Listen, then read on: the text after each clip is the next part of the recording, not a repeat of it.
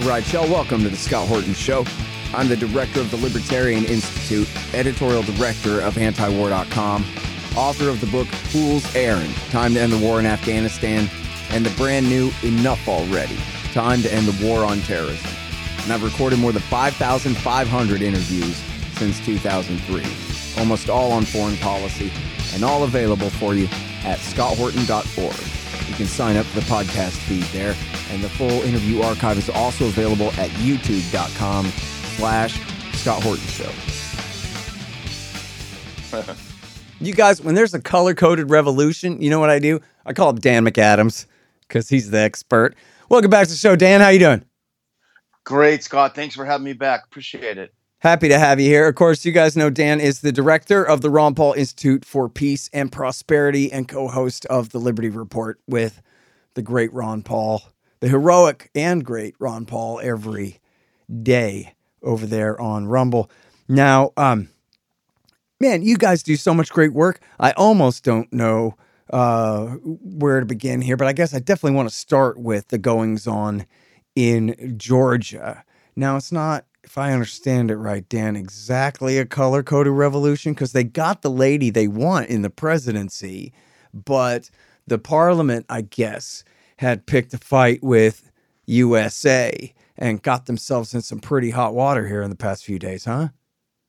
Yeah, I mean, the president has less power. There was some reform not long ago where the parliament actually ascended, and they had enough votes with this law, which I'm sure we'll talk about, to overthrow the president's veto.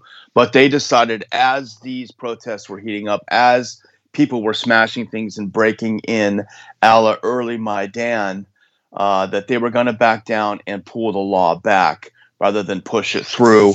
I don't know if it was a right move or wrong move, and it's not for me to say, but definitely there were the votes in the parliament, in the Georgian parliament, to pass this, which is essentially the same kind of, it was modeled on our Foreign Agents Registration Act, although it's been passed off by the U.S. government as a pro-Russia bill, which it is not. So that's the beginnings of it. Yeah.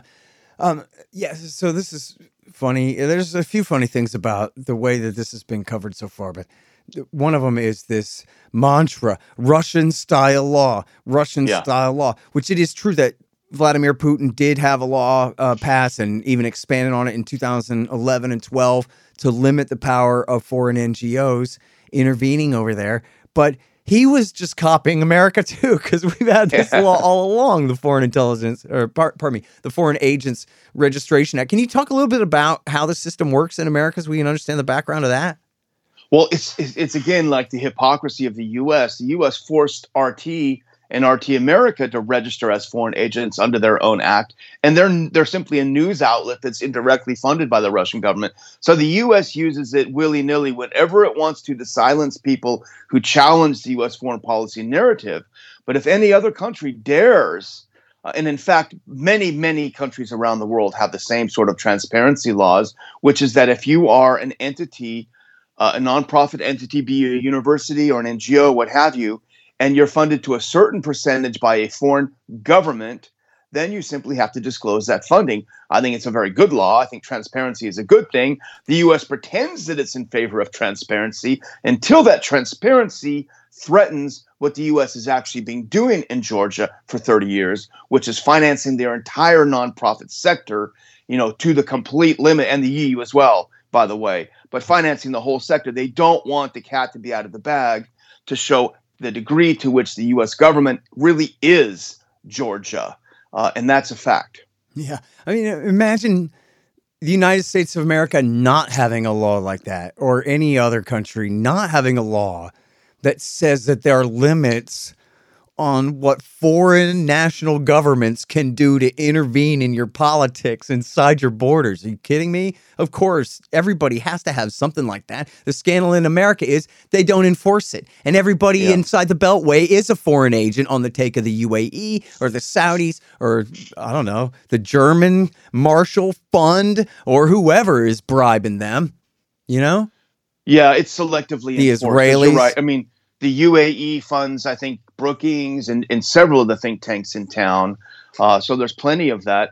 probably the Saudis won't be funding much anymore because they've just made an historic deal with Iran thanks to China's brokering, but that's a different story. But yeah, there's tons of it. It's okay as long as they push the line that Washington has wanted, but that's all falling apart. You know, Scott, the whole thing about what's happening in Georgia is very simple. You know, in early December, Irakli Grabashvili, who is the prime minister, said, we are not going to take part in the proxy war with Russia. Now, they're not pro-Russia. There is no pro-Russia party. There hasn't been a pro-Russia party in Georgia, I would say. And I'm not an expert. I've been to Georgia, and I've been in the prisons in Georgia where the political prisoners are kept. But I would say not since Gamsakhuria has there been a pro-Russian party. But they said, we don't want to arm Kiev. We don't want to send weapons. We don't want to get involved. And that's not good enough. Non-intervention is not good when the U.S. wants you to intervene. And so right after that, so think about this, the timeline, early December, now all of a sudden, spring's coming around, and they are activating all their troops on the street to try to storm Parliament, try to overthrow the government. And they're literally calling to say, we need to dissolve this government and have a new government, you know, the handful of protesters that are on the streets. Mm-hmm.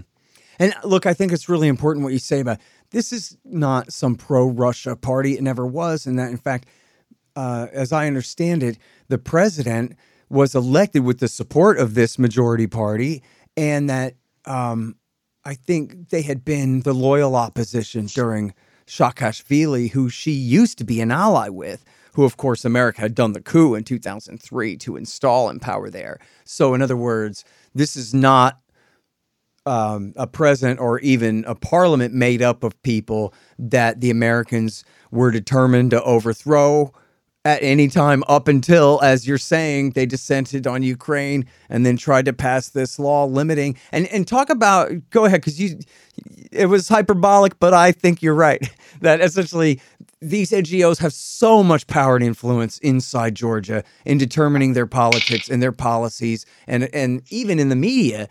They go, look, this is all about the independence of Georgia. And then in the next breath, sometimes even in the same sentence, sometimes with or without a comma, and they're in our strategic interest in bringing them into NATO and the European Union and all of these things. They say it right there. But help us understand the amount of money and the amount of influence and some of the recent history of the intervention in that country there. And by the way, sure, well, I'm sorry. This sounds silly, but it's not exactly silly. We should really specify here in case somebody's tuning in late. I don't know. We're talking about former Soviet Georgia between the Black Sea and the Caspian Sea. And there have been times like, you know, someone had told me a story about in 2008 when when the Georgians attacked South Ossetia and the Russians attacked them back, that there were people who were really afraid that Russia was attacking Georgia, our Georgia. And that, but they were like, because they don't know, you know, what do you mean? Oh my God, the Russians are invading Georgia, and people are really afraid.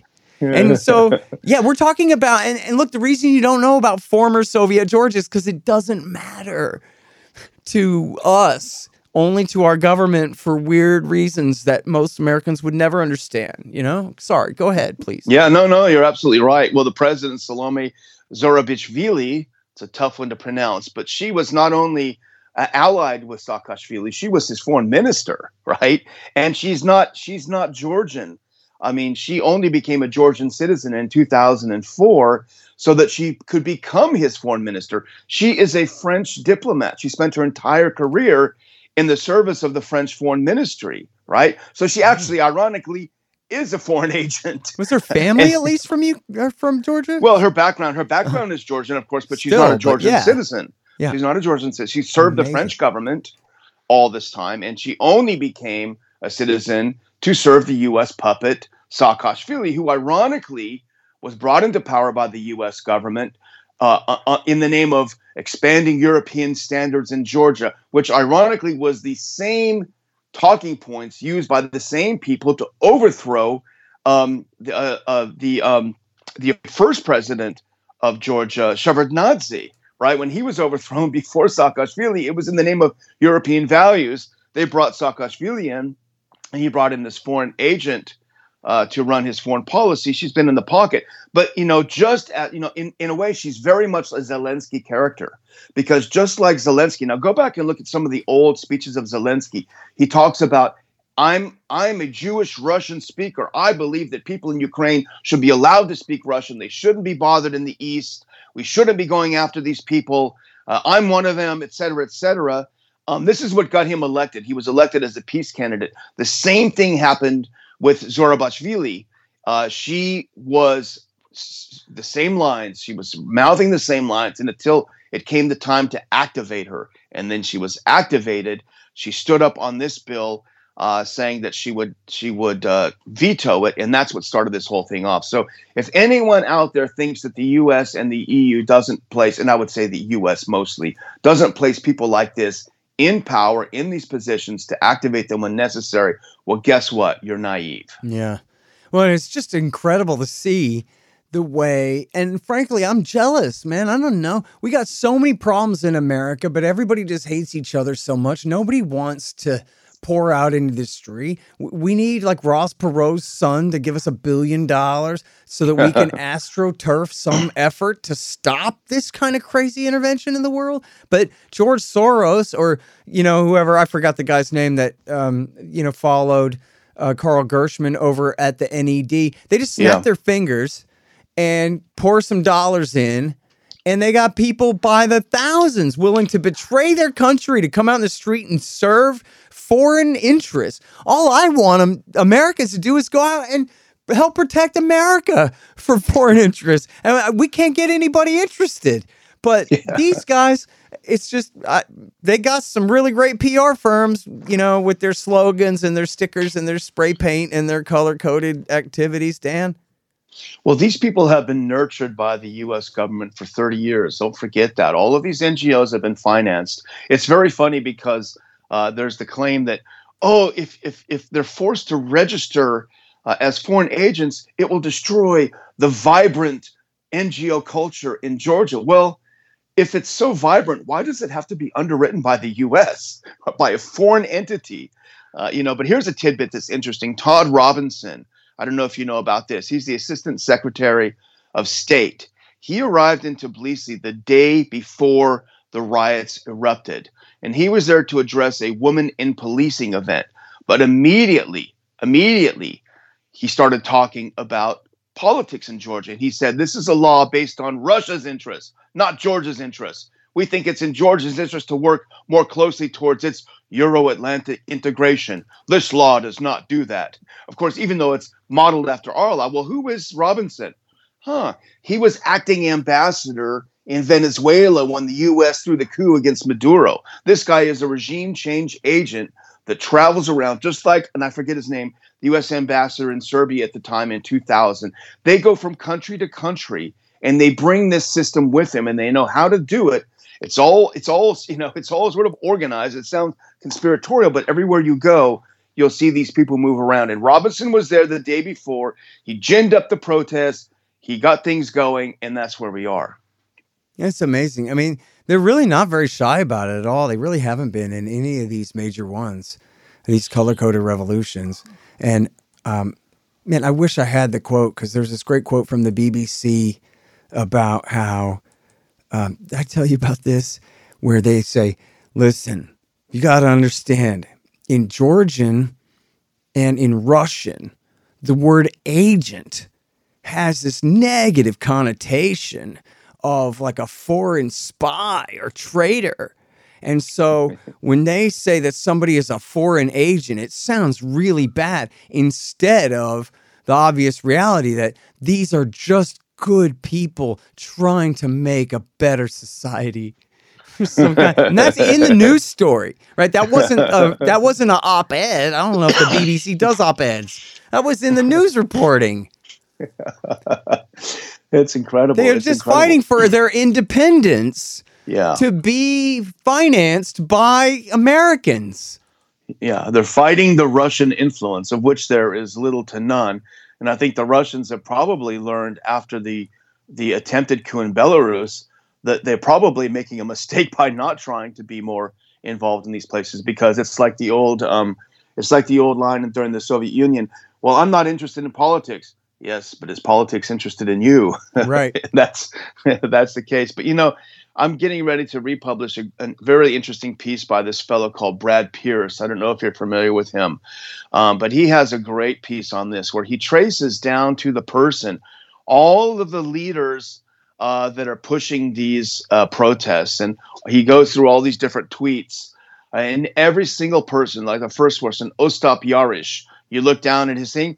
Oh, he works for VOA News. You look at the next one, Ito Buziashvili. Oh, she works for Atlantic Council. The next one, Katie Shoshashvili. Oh, she works for Transparency International, which is 60% funded by governments, including the U.S. and other governments. And on he goes down the line. He brings the receipts for all of these people that are leading this. They're all in the pay, directly or indirectly, of the United States government. They're all agents, to use a word that just has a nice connotation, as you say. Yeah. It's just incredible. It really is. At the Libertarian Institute, we publish books, real good ones. So far, we've got Will Grigg's No Quarter, Sheldon Richman's Coming to Palestine, and What Social Animals Owe to Each Other, and 4 of mine, Fool's Errand, Enough Already, The Great Ron Paul, and my brand new one, Hotter Than the Sun, Time to Abolish Nuclear Weapons. And I'm happy to announce that we've just published our managing editor Keith Knight's first one, The Voluntarist Handbook, an excellent collection of essays by the world's greatest libertarian thinkers and writers, including me. Check them all out at libertarianinstitute.org/books. And for a limited time, signed copies of Enough Already and Hotter Than the Sun are available at scotthorton.org/books. Hey guys, I had some wasps in my house, so I shot them to death with my trusty Bug Assault 3.0 model with the improved salt reservoir and bar safety. I don't have a deal with them, but the show does earn a kickback every time you get a Bug Assault or anything else you buy from Amazon.com by way of the link in the right-hand margin on the front page at scotthorton.org. So keep that in mind.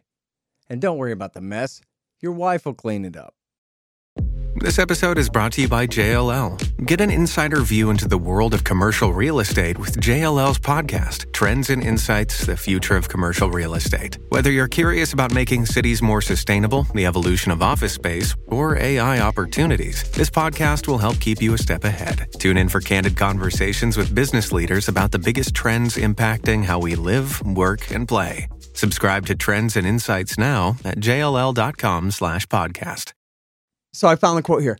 Historically, the term agent in Russia and Georgia has the meaning of spy and traitor, giving a negative connotation to the work done by civil society.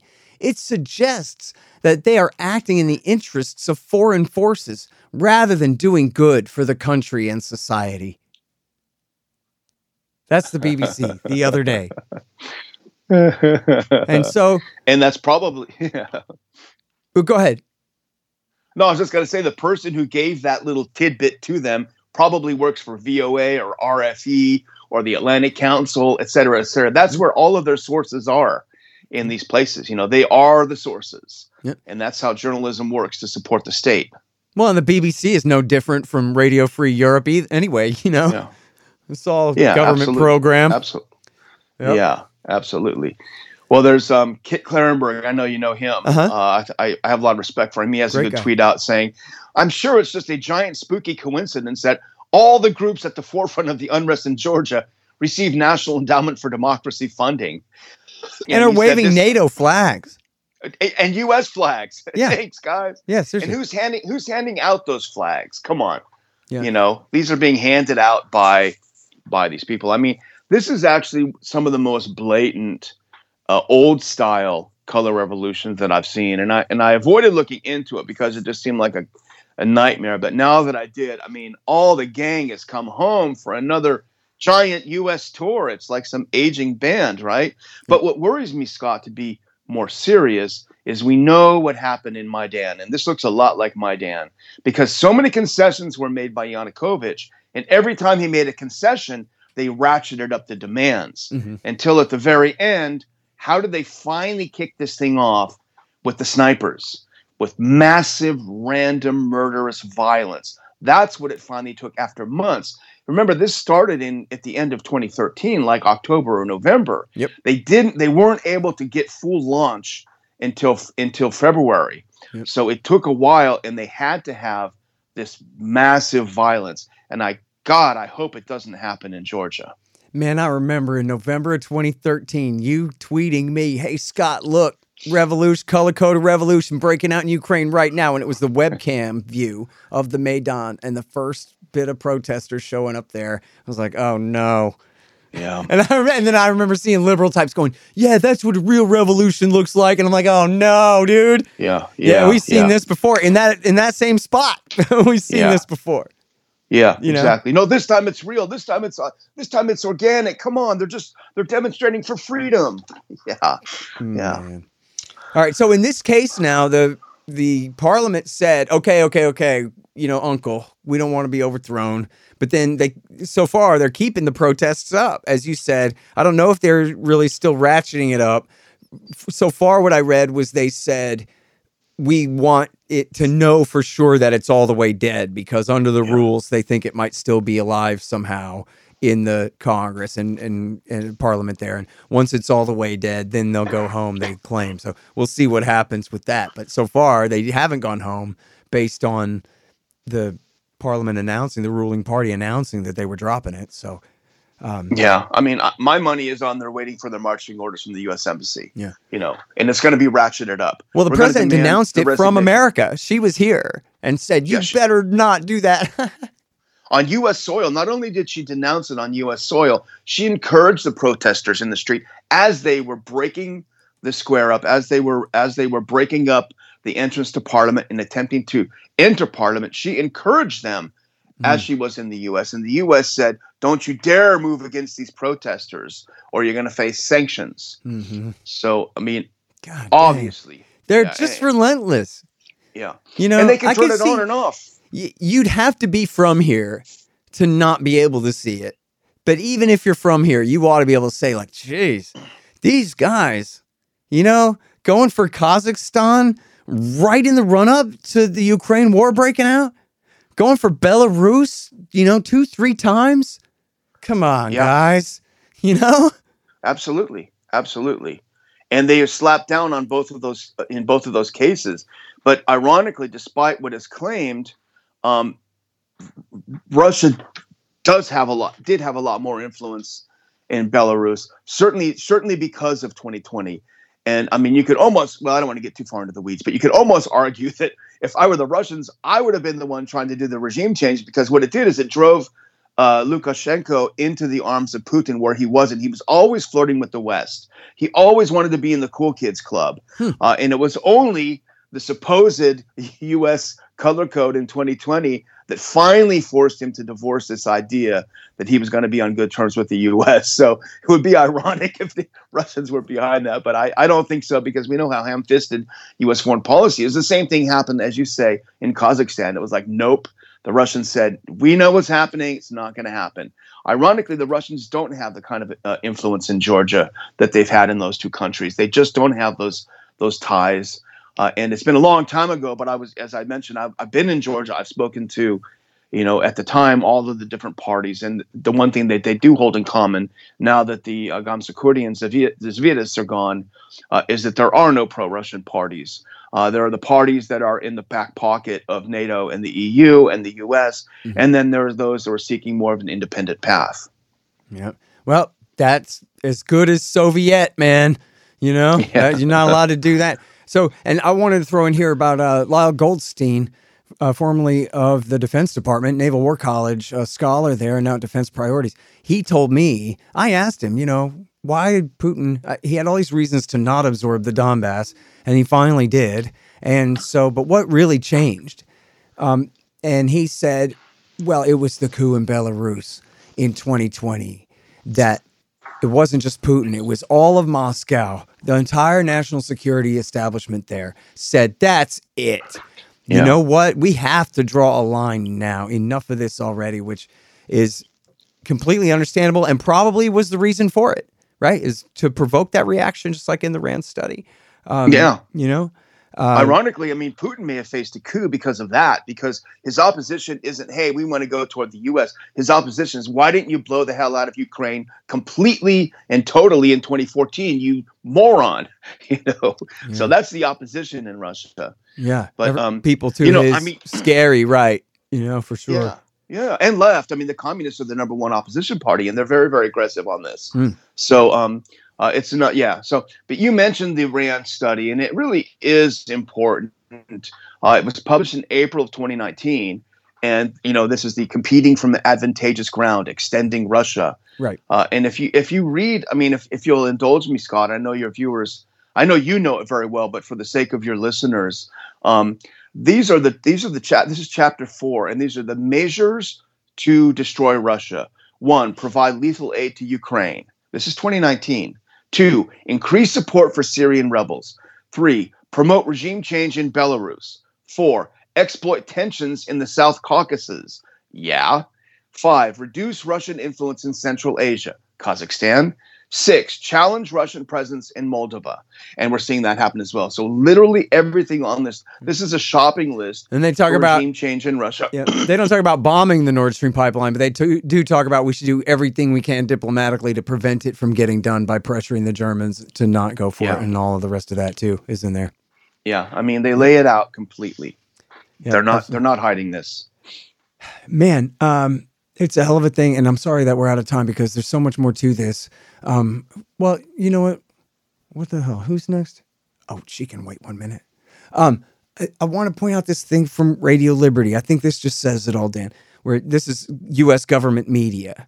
And they say, critics say that this mirrors Russian legislation, this NGO law, and has restricted the work of independent journalists and democratic institutions there. So it's the U.S. government saying that the independence of these institutions are threatened if they have to admit that they're financed by foreign powers. But let's just say, rhetorically speaking, for the sake of argument kind of thing, that the law actually banned NGOs that were financed by foreign powers if it went that far. Well, so then this is supposed to mean that this absolutely would throw everything into Russia's arms and agenda. But I mean, it doesn't sound like that's in evidence at all. I don't know if the Russians bother even trying to finance an NGO or two in Georgia, but it doesn't sound like they would be immediately under the sway of the Russians, even if the Americans were excluded. It's just they would be out from under American domination is really all. I mean, isn't it funny that quote unquote independent media equals media funded by the United States government? Yeah. How, in any definition? I mean, that's what Samantha Power did when she went to Budapest. Yeah. And that's what she's wanting as a regime change there, because they're also resisting going all in on war with Russia. She went over in an unannounced, as a senior diplomat in the U.S. government, senior member of the administration, she went over in an unannounced trip and said, we're going to start funding opposition media against the current government, even though they're our ally NATO member. But we'll call it independent. Can you imagine? I mean, we had a national mental breakdown over a couple of balloons that someone said were Chinese. Can you imagine if it turns out that the Washington Post, New York Times, or whatever were all funded by the Chi-Coms? America would lose its crap completely. Yeah, look, I mean, they said that Donald Trump's election was an act of war. And they compared it to Kristallnacht and Pearl Harbor in September 11th. So all in one. It's the inability for them to see themselves is probably the most remarkable thing about all this, other than the heat of the H-bombs when they finally go off, Dan. Yeah, absolutely. It's just remarkable to see, really. All we can hope is that it doesn't go further. It doesn't go into violence. That's all I hope. Yeah. Well, and look, as you pointed out, the Russians were able to thwart Belarus and Kazakhstan, and hopefully the Hungarian security forces have their act together enough to prevent a coup d'etat there. There's fewer reasons all the time for anyone to take America seriously, if you ask me. So, hopefully things will be winding down from here on out. Absolutely. All right. Well, thank you so much for your time again on the show. Really appreciate it. Thanks, Scott. Love to talk to you. Bye-bye. All right, you guys, that's the great Dan McAdams. He's Ron Paul's right-hand man over there at the Ron Paul Institute for Peace and Prosperity and at the Liberty Report. The Scott Horton Show, Anti-War Radio, can be heard on KPFK 90.7 FM in LA, APSradio.com, antiwar.com, scotthorton.org, and libertarianinstitute.org.